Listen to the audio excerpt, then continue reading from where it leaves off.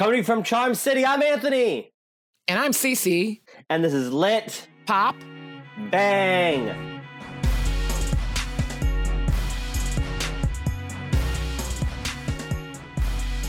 So, hey, hello, welcome back. Welcome back. Welcome back. It's been a while. Welcome back to us both. To you, to me, to our listeners. Yeah, it's been a while since we've talked. We haven't talked a lot during lockdown except for podcast stuff. And podcast stuff's been sort of in the air the last few months. So it's good to hear from you. First of all, let me say the fact that you use the word lockdown is I've been hearing that a lot of people use lockdown. Lockdown always reminds me of incarceration. I don't know. Yeah, anyway, it might be a little bit dramatic, problematic language. You're right. It is. We haven't been incarcerated. We've just been on stay at home, keep yourself safe, and when you go out, mask up sort of orders. Yeah, I guess. it's relatively nice when you think about incarcerated people, but it's still been miserable. It has been. Yeah, and it has been. I'm glad that we're seeing the light at the end of the tunnel. Yes, and that we've come back. We've come back into the world. We're now speaking to all our Lit Pop Bang listeners, and we're sorry that we were gone for such a long time. We seemed like we were in a little bit of a hiatus, but we didn't tell you we were taking a hiatus. We probably should have left a note. We probably should have said, hey, right. I like that. Be back soon. I like gone to the grocery store. We'll be right back. We probably should have done that. Yeah, we missed you, though. We didn't mean to leave you hanging. We're excited to be back in your ears. And I'm excited to talk to you, Cece. Yeah, I'm excited to talk to you. There's so much stuff going on, and now that it appears that the veil is lifting on the country a little bit now that vaccinations are out, lots of stuff going on. Yeah, I'm super excited to, things aren't going to be sudden, but the slow return to the world has me very, very excited. And you're vaccinated. I'm not. I am. I'm fully vaccinated. 2 weeks past second shot. It's, we're still being careful. We're going to just like everything else, we're easing back. We're following CDC recommendations, but it is, it's a relief. It's a relief to... It is. To be there and see everyone else slowly getting there too. It's the light at the end of the tunnel for sure. Yeah, well, I'm not vaccinated, but my parents have been, and I'm very excited to eventually, I'm not rushing to do it, but eventually be able to see them and know kind of that they're protected, And, I'm Black, my parents are Black, Black people are getting vaccinated. Praise the Lord. Yeah, super exciting. Because of a history of medical racism, people were worried they wouldn't, but I don't know if you saw the news. Yeah.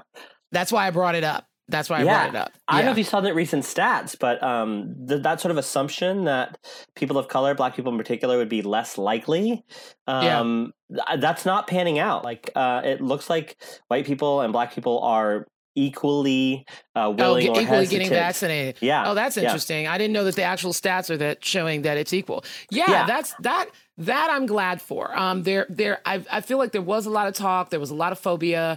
I feel like, we saw a lot of celebrities and political people, people of color coming out and saying that I'm doing this to show people, that it's okay, that it's, because like you said, the long medical history of everything with people of color in relation to being used for test trials and all kinds of things like that, really had a lot of people worried. So I am glad, me too. You know what I'm saying? I'm glad to hear that. Yeah.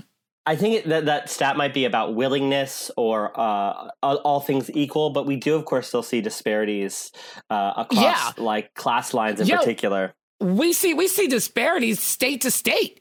I mean, you understand? I mean, which is even, it's kind of crazy. Even county to city, we're seeing, it's really odd how this rollout is happening. I won't get into the politics of it, but I'm just, you know what I'm saying? I was like, why does it seem like Republican states are got more doses of vaccines? The numbers, the age limits for people were lowered, and I don't know. What do I know? I'm not going to call it a conspiracy. I'm just going to say it's a little strange. Rollout has been broken for sure, and a lot of stats are showing Maryland, where we both live, doing comparatively pretty bad, near the bottom of the list. Yeah. And that can be real frustrating for sure. For people, right? For the city in general. Yeah, especially the city, we're one of two concentrated areas in the state, 2 or 3. And I think we're, because you can get your vaccine where you work or where you live. Right. There's been a lot of research from journalists and medical researchers about how who's actually percentage-wise getting vaccinated. And I think the vast majority of vaccines in Baltimore City have not gone to city residents. Right. Right. Exactly. And then, and then there's the South Park vaccination episode where, where we can see young people, as we know happen actually here in real life, young people dressing up as old people trying to get vaccinated. so there's the comedic take on the disparity and the unfortunate low numbers that are happening here in the city. But, I'm making a joke, but in all actuality, it is unfortunate that, Maryland's lagging behind. Yeah, it's super frustrating. Yeah. But I'm glad that it's moving forward, even if it's moving forward not in the way we want. And I'm glad that we're making that slow return. And I hope my community is fully vaccinated and thriving again very soon. Yes, we both hope the same thing. Speaking of thriving and vaccinated and moving forward, one of the things that hasn't changed this year, but will change next year, hopefully, is AWP. AWP was virtual this year. Yeah, let's talk about AWP. Yep. Neither of us went, right? Did you go? Right. I hate to say it, but I didn't go. Me neither. And we've talked about this before. You are sort of like, you've always been like a mixed bag on AWP. You're like, I gotta go. I know I'll have some good times. Yeah. I don't know if I'm looking forward to it though. And I've also been a lot. I mean, honestly, to be honest, even before I was officially, quote unquote, I don't know if there's a way to be officially in the industry, I don't know. Anyway, the point. Let's just say even before I ever published a book, I had gone to AWP a number of times. So I'm kind of a veteran in a weird way. I don't say that a lot, but I'm kind of a veteran of AWP. So yeah, I do always kind of have mixed feelings about it. You know what I'm saying? But I've always loved it. I've always been like, let's do this. It's AWP season. Let's go. Right. Yeah. I mean, you're into the shoe porn. You're into the, I don't know if we can, maybe that's the inappropriate, but anyway, you're into AWP fashion. You're into, you know what I'm saying? The sights and the seasons. You love it. I do. I love all the parts of it. I do love the fashion. I love going out and seeing other writers. I love the social aspect of it. I love, it's often forgotten about because it's such a big to-do, but I love the learning part of it. I love going to sessions and learning new things and getting deeper perspectives about stuff that I actually care about. And so I love conferences for all those reasons, but particularly AWP. It's such a good time. For me, sometimes there's anxiety around it, but I would imagine because there is the fact of running into people who you deeply respect and deeply, admire their work. There's that's going on. I don't know. I'm wondering, I wish we had a session where we could have a caller, call in about how the virtual experience was, because I think virtual experiences have really have changed some of that, that social anxiety that people can experience. You know what I'm saying? Being in person. It may be me soon because we registered for it, and then I was just, because we had registration from last year, right? Right. And then I just didn't go. I just had too much. I was grading. I was right.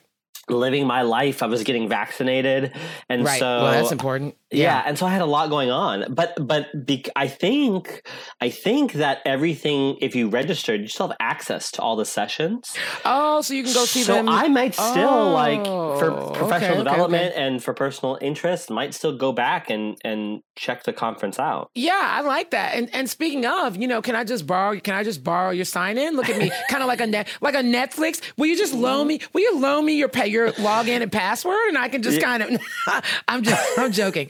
But unofficially, no. Officially, no. Right. Unofficially, let's talk offline. Right, exactly. right. Officially, we would never take advantage of our sole industry standard by no. But at the same time, no, that's really interesting what you say. I like that. That I would say would be the biggest advantage to getting conference, registration, right? Is being able to go back and watch some of these really important conversations. Yeah. You know what I'm saying? So I didn't know I didn't know they were archiving everything.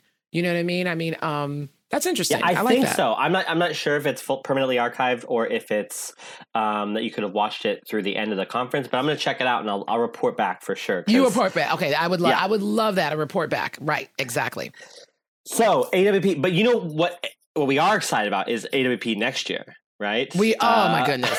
Oh my goodness. Here we go. So for those who don't know, go ahead. I mean, I'm just going to say we can't even, I'll get excited just even mentioning that. This is kind of like the talk of ice cream. You know what I'm saying? For me, it's just like, what? Ice cream, like all the little sensors in my brain go off. Go ahead.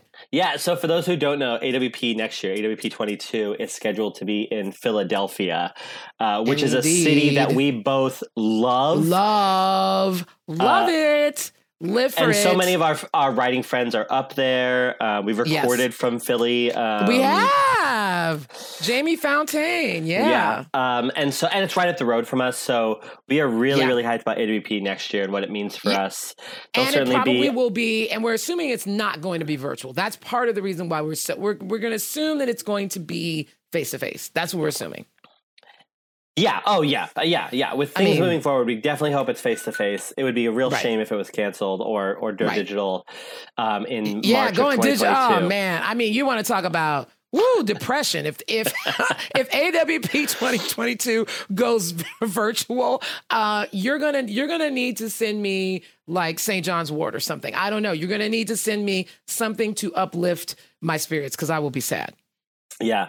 Agreed. Me too. But we're excited. We're going to see our friends. I'm sure there'll be a big representation of the Baltimore lit scene up in Philly because there's so many connections between the cities. Yeah. And let's be honest, because they always say that New York is the epicenter of publishing, which I don't know. I mean, how do you... I hate to agree with that statement, right? You know what I'm saying? Because all the big five and, whatever. They sort of say that New York is the epicenter. And usually because of that, East Coast AWPs are generally very heavily attended. You understand? By all industries, not just you were talking about local Baltimore writers are definitely going to go, but it's also that East Coast AWPs, whether it's DC, Philadelphia, New York, you know what I'm saying? All of those are always very heavily attended. Yeah. And that is true. New York is the epicenter of mainstream publishing. But also these East Coast cities also have thriving independent publishing scenes. So Philly's got a great one. Baltimore's got a great one. DC's got a good one. Yeah, DC does. Yeah, I agree. Pittsburgh's got a rad scene. So they do. Yeah. Good it's a chance that's in everyone's backyard. And so I think it's going to be a rowdy time for lit and for the scenes and for offsite readings are going to go crazy, I'm sure. I cannot wait. Oh yeah, forget about it. I mean, I need vacation days. I need proper vacation days to go to AWP next year. Like not just your normal Thursday, Friday, Saturday. Like I'll be like, no, like maybe Tuesday to next Tuesday would be like a whole week, of celebration would be fantastic. Early, caucusing, doing the caucuses. Right. Time to nurse a hangover afterwards. Well, you said it, not me. I don't know. I'm going to act like that's not part of my excitement for going. But just the book fair and so many books available. I'm going to say that. I'm going to say that. Okay, no, but for real though, one thing that has been an issue everywhere except DC is, the final day of AWP, everyone's getting rid of collateral so they don't have to ship it home. Yeah. And so if you the final day of the book fair, people are literally giving away books. You just walk through, fill up boxes of independent lit and swag. And normally oh, dang, I have to fly home with that. But if you're driving, that's going in the trunk of the car. It is. It is, my friend. And I don't know about you, but the first thing I learned when I was a wee bit poet is that the best thing to do, my friend, is to save your money until that last day. Now, of course, sometimes you want to support friends and you know what I'm saying? And you want to buy their book full price. You know what I'm saying? You want to support their press and you want to support them. But I mean, man, that last day, it's like a fire sale, friend. It's like blue light special. You know what I'm saying? It's just it's like get in there, get them all. You know what I'm saying? Yeah, it is a wild time. I can't wait. Oh my God, Philadelphia. Here we come, Philadelphia, 2022. I mean, we should just label all the lit pop bangs like, AWP, 2022. We should just, I mean, we're that excited. We'll have a countdown to AWP 2022. Ooh, yeah, we could start that. Okay, people, we're getting a little crazy.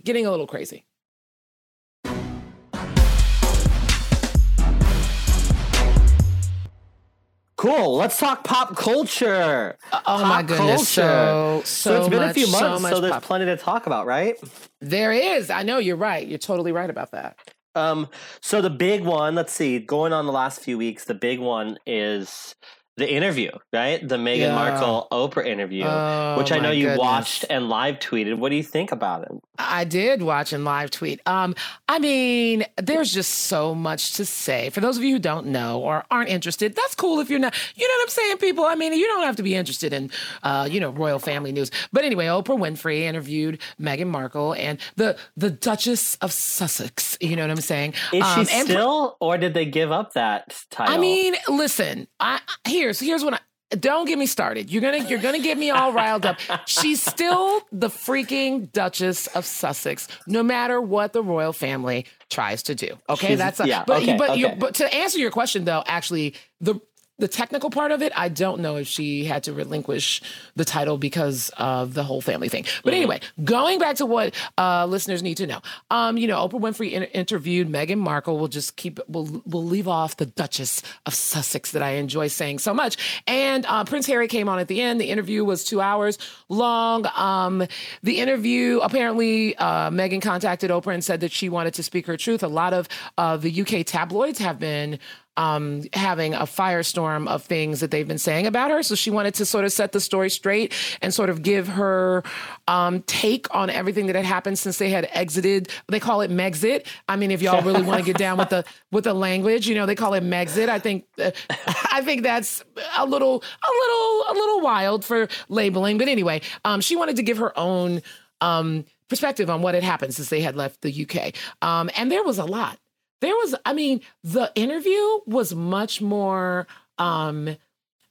detailed than what I would have ever guessed. You know what I'm saying? It was one of those things where at the beginning, Oprah started off by saying that there were no contracts written, that no topics were off the table. And when she said that, I said, what?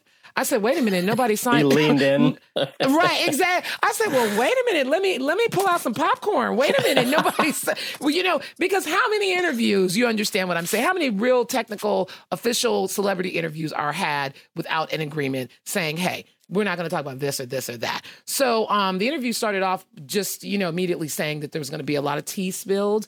And I was here for it. Apparently, the stats, or the early stats, were that there were 17.1 million viewers for the show, that it was one of the most watched.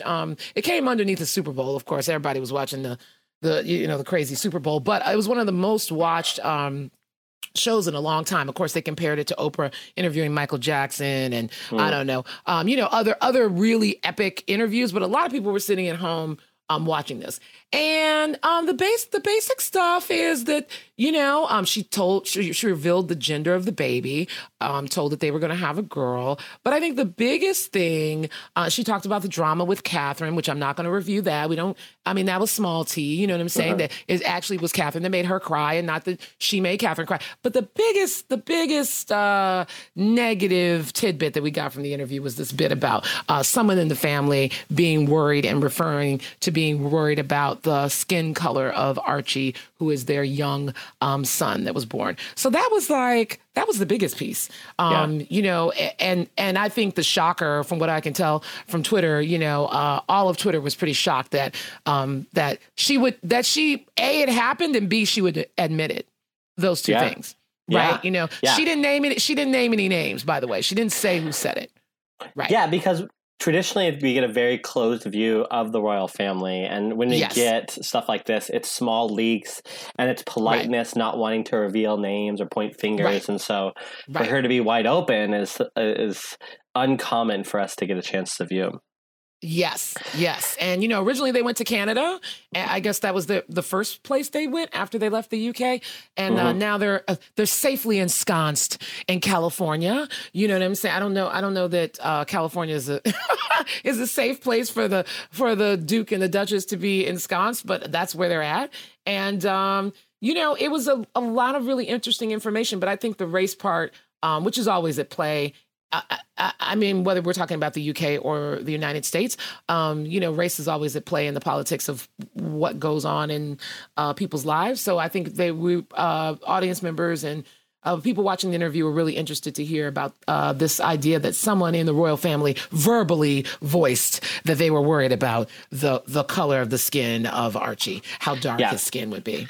Yeah, I mean, yeah, and a lot of people are saying, like, given, the imperialism of and the colonialism of the UK, it shouldn't be surprised, but to hear it, to confirm it, is something we don't get very often. I mean, total trash. You know what I'm saying? I'm just going to go on record and just say, what? Like, people, really? We're in the 21st century, people, really? Yeah. But at the same time, it's not all that surprising to me. I think I think a lot of people of color felt like it was not that surprising to hear that comment.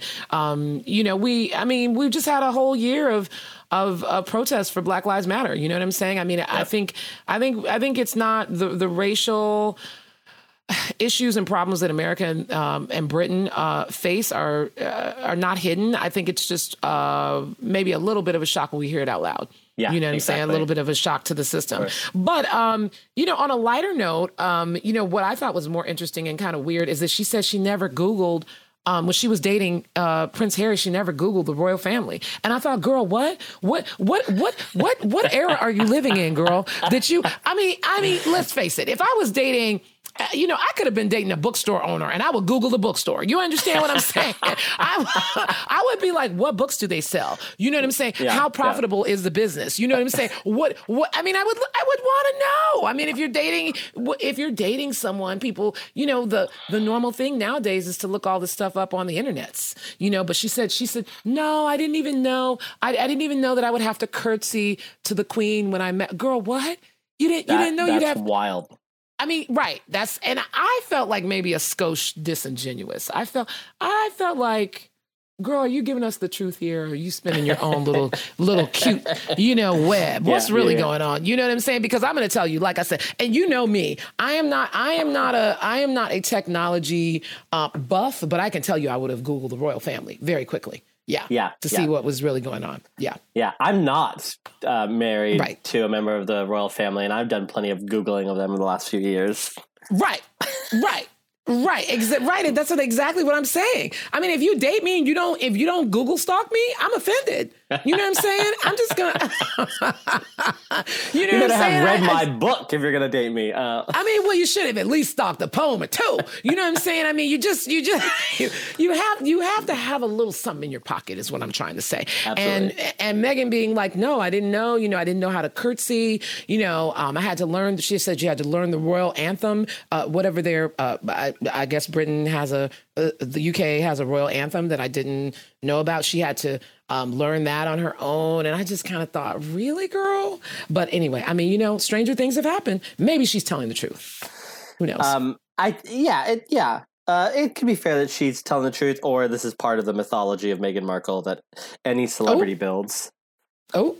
There it is. I mean, right. You were like, "Oh, the mythology of Meghan Markle." I think that should be the title of this podcast. I think that's it. Might be. It may be. But we've got other pop culture news to talk about besides the royals. Total shift of pace. Right. Yes. WandaVision. Let's talk WandaVision. Have you seen it? Wait, no. Okay. First of all, no, I haven't seen it. But even bigger, I tweeted, and I don't know if you saw that. I tweeted that I had no clue what WandaVision even was. I did see that you tweeted this a couple weeks ago. I was like, and a few people were like, yeah, me neither. Because I was like, what is? So I'm very glad to be enlightened by you about this show. Yeah, I laughed out loud, and I almost wrote you a several tweet thread to tell you all about WandaVision. No, it's better to do it here on the podcast. Right. Great. Yeah. All right. So WandaVision, you've not seen it. You've not read anything about it except for what you couldn't avoid on Twitter, Zero. Right? Right. Exactly. What I could ascertain on Twitter. Right. Exactly. Yeah. Okay, cool. So WandaVision is Disney and Marvel Cinematic Universe's latest installment. It is a limited series, the 10-episode series or a 9-episode series on Disney Plus is the only place to find it. Oh, I'm locked out because I'm not elite like you and don't have Disney Plus. Oh, I see what's going on. Okay, it's behind the paywall. Okay. Yeah. Okay. So it has sort of a production value of a big blockbuster film, and a really brilliant cast. Paul Bettany, Elizabeth Olsen, really great cast. And they're taking Wanda Maximoff, who is a character that's appeared in several of the films, and Vision, who is the android who's appeared in some of the films, and it puts him in this limited series, and it's super weird, and that's why people are digging it. It is unlike anything else in the Marvel Cinematic Universe. It is not an action flick. It's not an action series.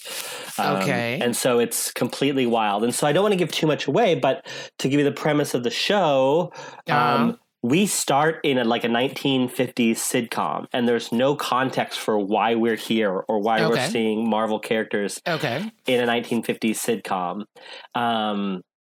And it sort of unravels from there. It's like, why are we in an I Love Lucy episode, but with Marvel characters?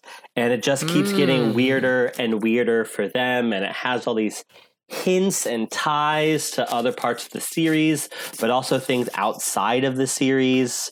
And it's brilliant, and people are loving it because it is so weird. But you're not a Disney Plus person? Well, I don't have it. No, I mean, I don't. Yeah, I don't have. Yeah, we don't have Disney Plus. But it's not always just, do you have Disney Plus? It's, do you have someone who has Disney Plus? Like you said. Oh, you're asking. Yeah. I mean, do I have access? Yes. Okay. Yes, of course I have access. Right. Yeah. Right. It's worth checking out. I know you're not a Marvel person. But I have seen a few of them. So, yeah, I mean, you've seen Black Panther and Endgame and those big ones, yeah, right? a couple. Right. That's what I'm saying. So I have a little knowledge there. So I feel like, okay, I may be able to enjoy this. Okay, keep going. So, that's a good question, though. Is if you're not a Marvel person, can you enjoy it? And I think the reason it's making such a splash is the answer is yes.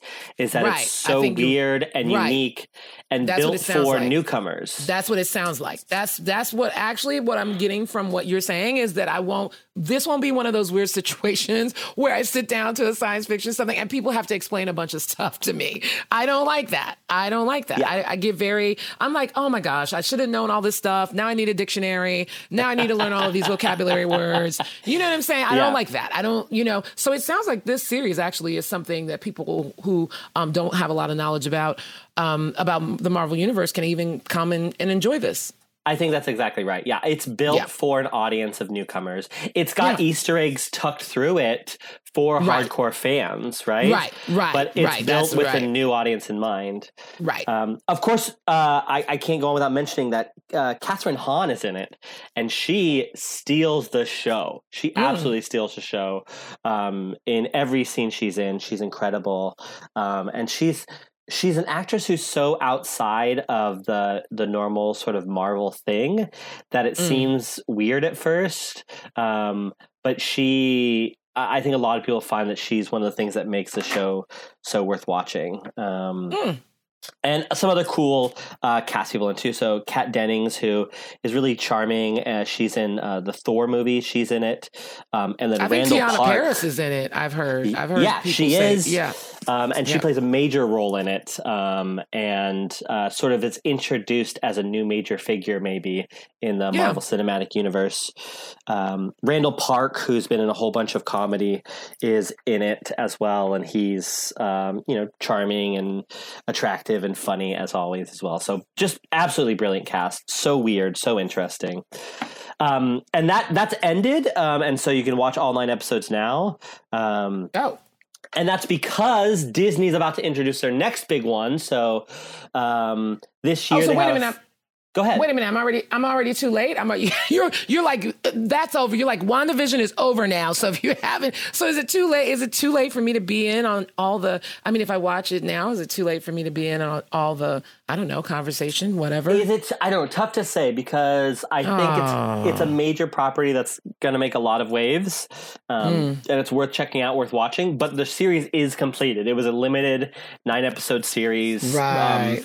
And as much of a splash as it's made, Disney and Marvel have this really specific calendar of things they're rolling out, and so I think it's still go back and worth watching. And I think it's been hard to watch it on a weekly release, right? To have to wait a week like we used to back in the day.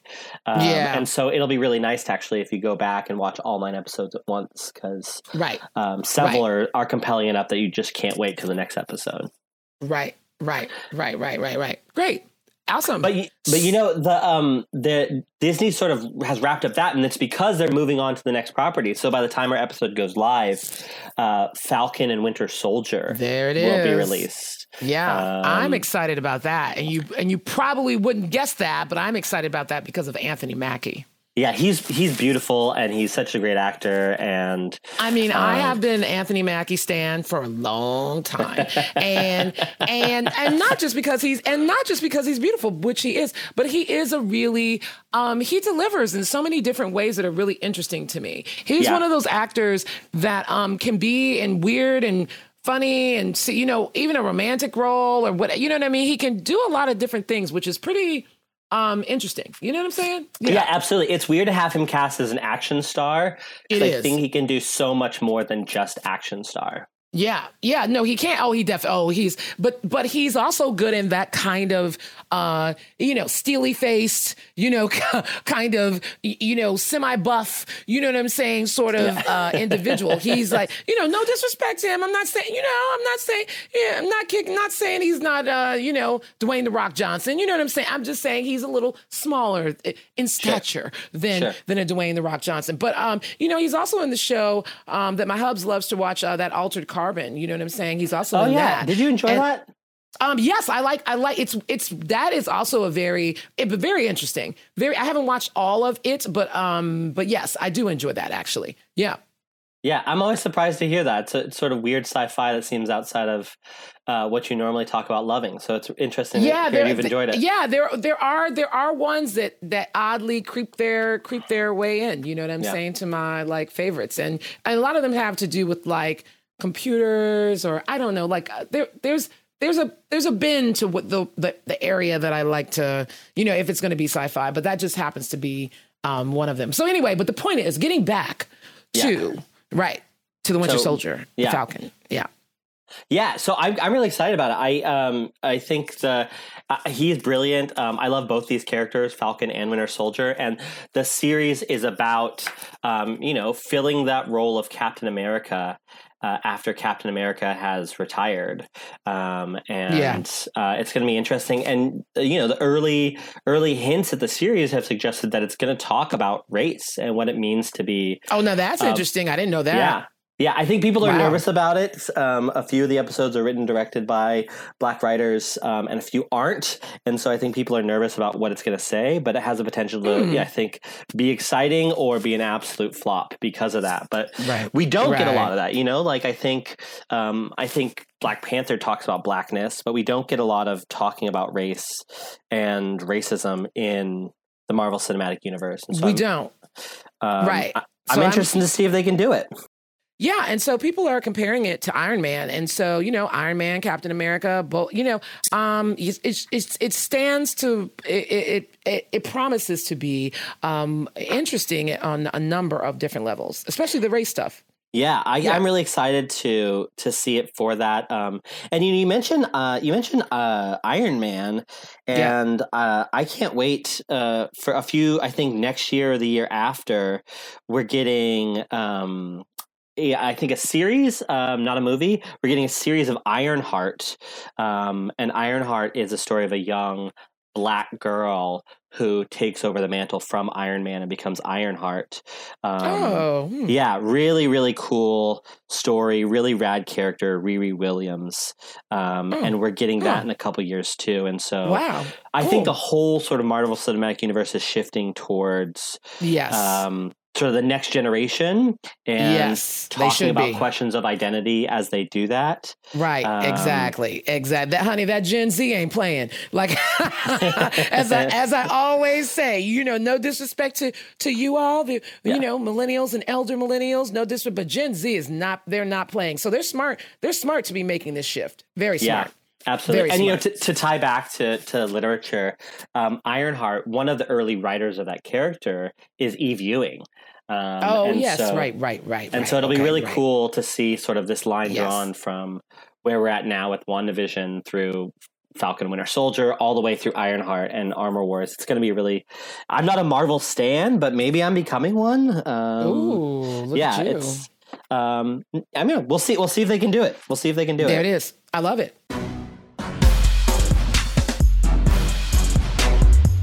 And we're back with the bang portion, folks. And we're here today to examine kind of a double-pronged bang. Kind of a two.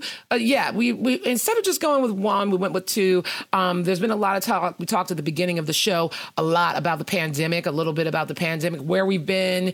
You know, we've been kind of gone on a little bit of a hiatus. We apologize for not leaving you guys the note, right? But here we are at the 1 year kind of, I don't know, anniversaries. It feels weird to call the pandemic a 1 year anniversary, but we're at 1 year. We've been in this thing for 1 year is what I would sort of say. And so the question for Bang, we have two questions that we both sort of are going to answer. The first part of that question is, what is your favorite pandemic watch? That's the first part of the question. Oh, wow. So the whole year, the favorite thing I've watched while we've been inside. Well, I've watched a lot. I had dreams that this year would be my most productive year ever. I'd write several books and I'd become fluent in Spanish. Wow. And what I found myself was I watched way more TV. And I got stuff done, I moved forward on my dissertation. I got a new job. I got some poems written. You can't have those high expectations and then come back and say, but what I realized is that that I did a couple of productive things and mostly watched a whole bunch of TV. Yeah. I was as productive as I've normally been, and I watched a lot more TV. But I watched a lot. I watched some classics, but my favorites were both new things. So when I think of the things that really broke into things I've been thinking about all year, I mentioned earlier on the podcast a couple series. One, Undone. Which is a weird, like, rotoscope animated drama with some, like, magical realism in it, but, like, really literary, really character driven, just complex, thoughtful, maybe even cerebral show that I absolutely loved. And then around the same time, I also watched this Tales from the Loop, which is an anthology series. It's based on this art book, and they adapted it to this anthology storytelling thing on Amazon. It's weird sci-fi, but it's quiet and small sci-fi, which I think can often be my favorite sort of sci-fi. So those are my favorite: Tales from the Loop and Undone. What about you? Wow, that was kind of like two. Okay, so I would say too, I have also been watching a lot of television during the pandemic, and I guess I have high goals about what I would get accomplished. I don't know if they were quite as high as you. I mean, getting fluent in Spanish that's a pretty big one, I gotta say. But I don't think my goals were as high as yours were. Although I feel the same as what you said. Is I've published poems. I've done writing a column. There's lots of things that I've done in the pandemic that I think are notable. I will use that word. But I have, like you said, I have been also watching a lot of TV. I will mention maybe three. I don't know. Anyway, so my number one that's super recent is a documentary actually called Black Art in the Absence of Light. And that's like a documentary all about African-American visual art. And I haven't seen anything like that in a long while. I mean, I've seen other documentaries that have included Black African-American visual artists, but not one specifically done on mostly contemporary African-American visual artists. So there were a lot of my favorite people in there. Amy Sherrill, as everybody knows, one of my favorite. Kehinde Wiley was in there. It's really about David Driscoll, whose work is also amazing and being sort of the pioneer for African-American and curating one of the largest African-American exhibitions. But mentioning a lot of people, Carrie Mae Weems, Kara Walker, Kerry James Marshall, just a lot of people who were really influential in the art world. And I have never seen their work kind of focused on in a way that it was really I got a really full feeling from, watching, like I said, just watching this documentary. So that's a documentary. That's not like pure entertainment. So that was one of my favorites during the pandemic. I also watched Ramy. I'm sure a lot of people have heard about that. Ramy, that was at the beginning towards the pandemic, talking about being Muslim in America, was kind of interesting for a young male, and talking about his romantic sort of escapades. I'll use that word. Escapades is a word I'll use. But it also has a very comedic bent that I really, really enjoyed. And another one of my favorites, last but not least, was Mrs. America, which really talked about the feminist movement, in the late 60s, 70s, and into the 80s, whatever, here in America, with a lot of really influential women, historical women, but obviously this was a drama, played, Cate Blanchett was in it, and just a lot of people. It was just a really great series, an informative series. So I guess there are three for me. The Rami is kind of like comedy, the Black Art is documentary, and the Mrs. America is like historical fiction, I guess we could call it. So yeah, dramatized history. Yeah, exactly. Yeah, exactly. I watched that when I watched Mrs. America, and it was so good. Cool. It was so good and brilliantly cast, and they do their best to talk about those complexities, like the complexities like realpolitik and what we do for power, and how we sell out values for power, and it's good and it's complicated, and they make these historical figures come to life in amazing ways. I loved it. Exactly. Agreed. Fantastic. I mean, there's been tons of stuff though on TV, tons of stuff. Yeah. But there also is another Bang question. You can go ahead and introduce that one. Oh yeah. We were talking about the things we watched this year and our favorite watches of the year, but we also we've been reading all year, and I've been reading, I think really luckily, one thing that I have been doing, I've been reading way more, which is really lovely. So let's go there too. What is your read of the year? The thing you most appreciated, your favorite read over the last year? So I will say easily, I'm not going to, no disrespect to all of the wonderful books that I have read in this 365 day period, because there are many. Let me also say there are many, both local and national. But the one that totally stands out for me is Zadie Smith's Intimations. I mean, it's tiny, and it is to me. I won't say her best work, because I can't. It's different. It's different because it's a volume of essays, and it's really a volume of essays that really speaks very, very soberly about the pandemic and this idea of America being united and being accountable to one another, right? You know what I mean? It was the most surprise. It was also the most surprising to me that it's so tiny, and it's one of those volumes that is going to be a touchstone for me, both in the way that it talks about race, gender, class. Class is a big thing in Intimations. The Zadie Smith is sort of talking very candidly about what she sees as the problems, both in America, in the UK, and globally, about how we are related to one another as humans. So that by far, I mean, I don't know how many pages. The book might have only been like 160 pages, or I don't know how long it was, but it was very tiny and very chocked full of, I just don't know, like just wonderful stuff. Just That's amazing. I really can't. I was blown away. Someone told me about it. A friend of mine told me about it. And I was like, Zadie Smith, I have all of her work at home, and I love her as a fiction writer, yada, yada. This blew me out of the water. Yeah. This has been in sort of my back burner on my, one of my lists for a long time. And so I might have to move it up, right? I love essay collections, particularly like these sort of thought experiments talking about a topical issue essays, and I love Zadie Smith, so I might have to move it way up. It's so quick, it's so easy, but I mean, it's just like one of those things you'll be like, I was wrong. Oh, by the way, 112. I just Googled 112 pages, friend. Oh, super small. Super small. I mean, but you will just be like, wow. I mean, you'll need a highlighter. You'll need a highlighter for this one. Yes. Great. Yes. I'm moving it up. I'm moving it up. It is. In the next month, I'll be done with it. We'll talk about it in a future episode, maybe. So what's yours? What's your favorite? So I don't know. It's tough to narrow it down. I've done so much more reading this year. It's been really lovely. Right. I've read. It's interesting. I've read a lot of new work, and a little fantastic new work. I just finished Detransition Baby, which I think a lot of people are talking about. Yeah. I read Jakira Diaz's Ordinary Girls. I read a smaller book on a smaller press. I read Pass with Care. It's a personal essays from Cooper Lear Bombardier, but I've loved all those. I've enjoyed all those. But I've also I think when I put my favorites of the last year, they're both older books that are my favorite reads. So I read Parable of the Sower this year. Oh, yeah. Yeah. For the first time. I hadn't read it. It's been on my list for forever. Yeah. I think you mentioned that on the podcast before. Yeah. Yeah. And, it's a time to read it. It's about it is. a world falling apart. Yeah.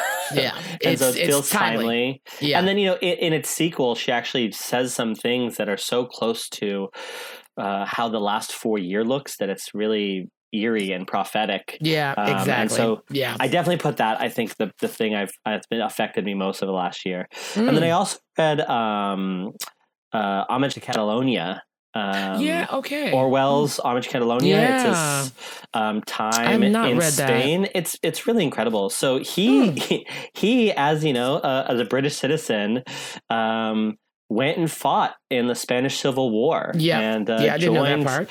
A coalition of anarcho-communist resistors to fascism, and was part of this super national army that resisted fascism in Spain. And it's a really, really interesting book that felt really timely when we're talking about fascism and anti-fascism. And so that I might move that onto my list, friend. Yeah. That I love that suggestion. I have heard of this before, but I have not. Of course, I've read the 1984, sure. But I've not read.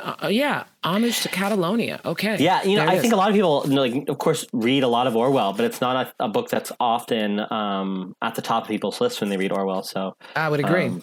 Feels timely. Feels worth checking out for sure. And also, in addition to this list that we're sort of making here and talking about our faves for the pandemic, a lot of people who have been on the podcast have also released books. Yeah, we definitely should shout them out because it's been a good year for people who we've worked with and people doing amazing things. We got to show some love, man. So, of course, one of our most recent guests, Stephen Leva, he dropped his book over last year, The Understudy's Handbook. It's this brilliant collection of poems. It's getting a lot of attention. I'm really, really glad, with as hard as the year has been for writers making their debuts, that he's made sort of the splash this book deserves. And so really excited for him and for that book. Right. Yeah. Like I said, and keeping in line with poetry, friend to the podcast and friend of mine, Terry Ellen Cross Davis. I have to get all of those names in when I say it. It's like saying the Duchess of Sussex. Terry Ellen Cross Davis has released her poetry volume here at the end of quote unquote of the of the year period, but it's called A More Perfect Union. And I've also seen that collection come to life outside of the podcast and the world, and it's really nice to see her collection of. She's got goddess poems in there. She's talking about the Constitution. She's talking about people of color, Black women's relationship to what democracy should be for all people. And it's really great volume of poems, and I'm happy for her that it's out in the world. And also, both of these books are also prize winners. We should also note that as well, right? So both of them, were published through prizes, and I'm really, really honored to say that Terry and I are now pressmates because I forgot about that. Her book's through Mad Creek Books, which is the literary imprint of the Ohio State University Press, where my book was published, and so I'm really, really happy for us to share a label and to be help being part of celebrating that book. It's really exciting to me. Awesome.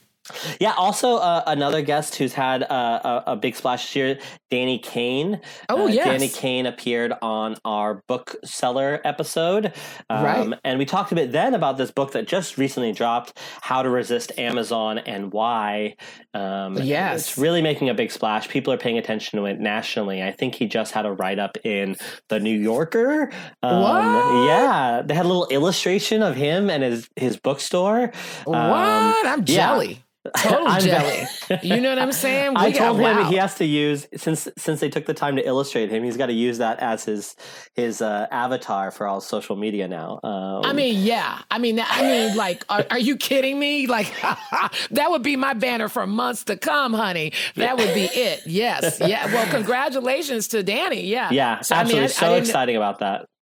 Yeah, I'm going to have to look that up. And also, last but not least, friend to the podcast and friend of ours, Susan Darage's new from her Farrah Rock series. Farrah Rock Summer Break is out and in the world and doing well. And like I said, that series is so, I mean, I hate to use this word because it sounds like small and pejorative, but it is adorable. I mean, the book is just, it's delightful. You understand what I'm saying? I mean, a young Arab American girl, a story of her and her family and protecting her brother and sort of the, and friends and being that age and having friends and the foibles that go on there. It's just a really delightful series. And like I said, Susan is both a fiction writer and essay writer.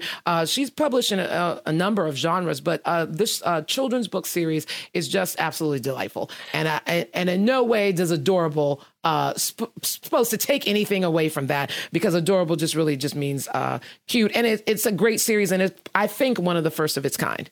Yeah, it's interesting because we both, not being parents, we often, Yes. kids books might fly under our radar, but I think Susan's doing something amazing in that I think so too. Her writing for adults is talking about important issues and it's breaking new ground and super interesting, right, compelling. And then she's doing this children's work, which is doing the same thing. It's interesting, compelling, and perfectly timely children's work too. And it's great to celebrate that. And so happy for her and for the Farrah Rock series. And we're happy for all of our guests that are releasing books during quote unquote the pandemic. You know what I'm saying?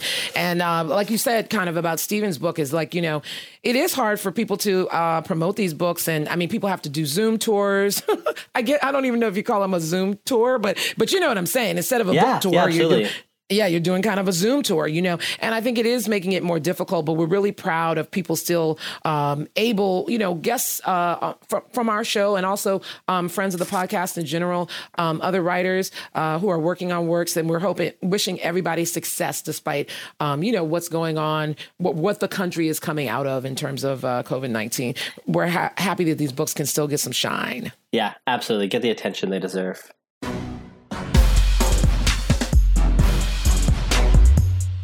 Well, hey, welcome back. And thank you for having us back and for coming back to join us after this brief break. We got a great season lined up for you. Some really exciting guests. We're excited to be back. Thanks for having us. Thanks for not putting us in the doghouse, even though maybe you did. Maybe you just kept us at the bottom of your podcast list. You know what I'm saying? Maybe that's what was going on. But we're back and we're happy that you still love us. And we can't wait to spend a year with you. So thanks for joining us for this episode. As always, coming to you out of Baltimore, I'm Anthony.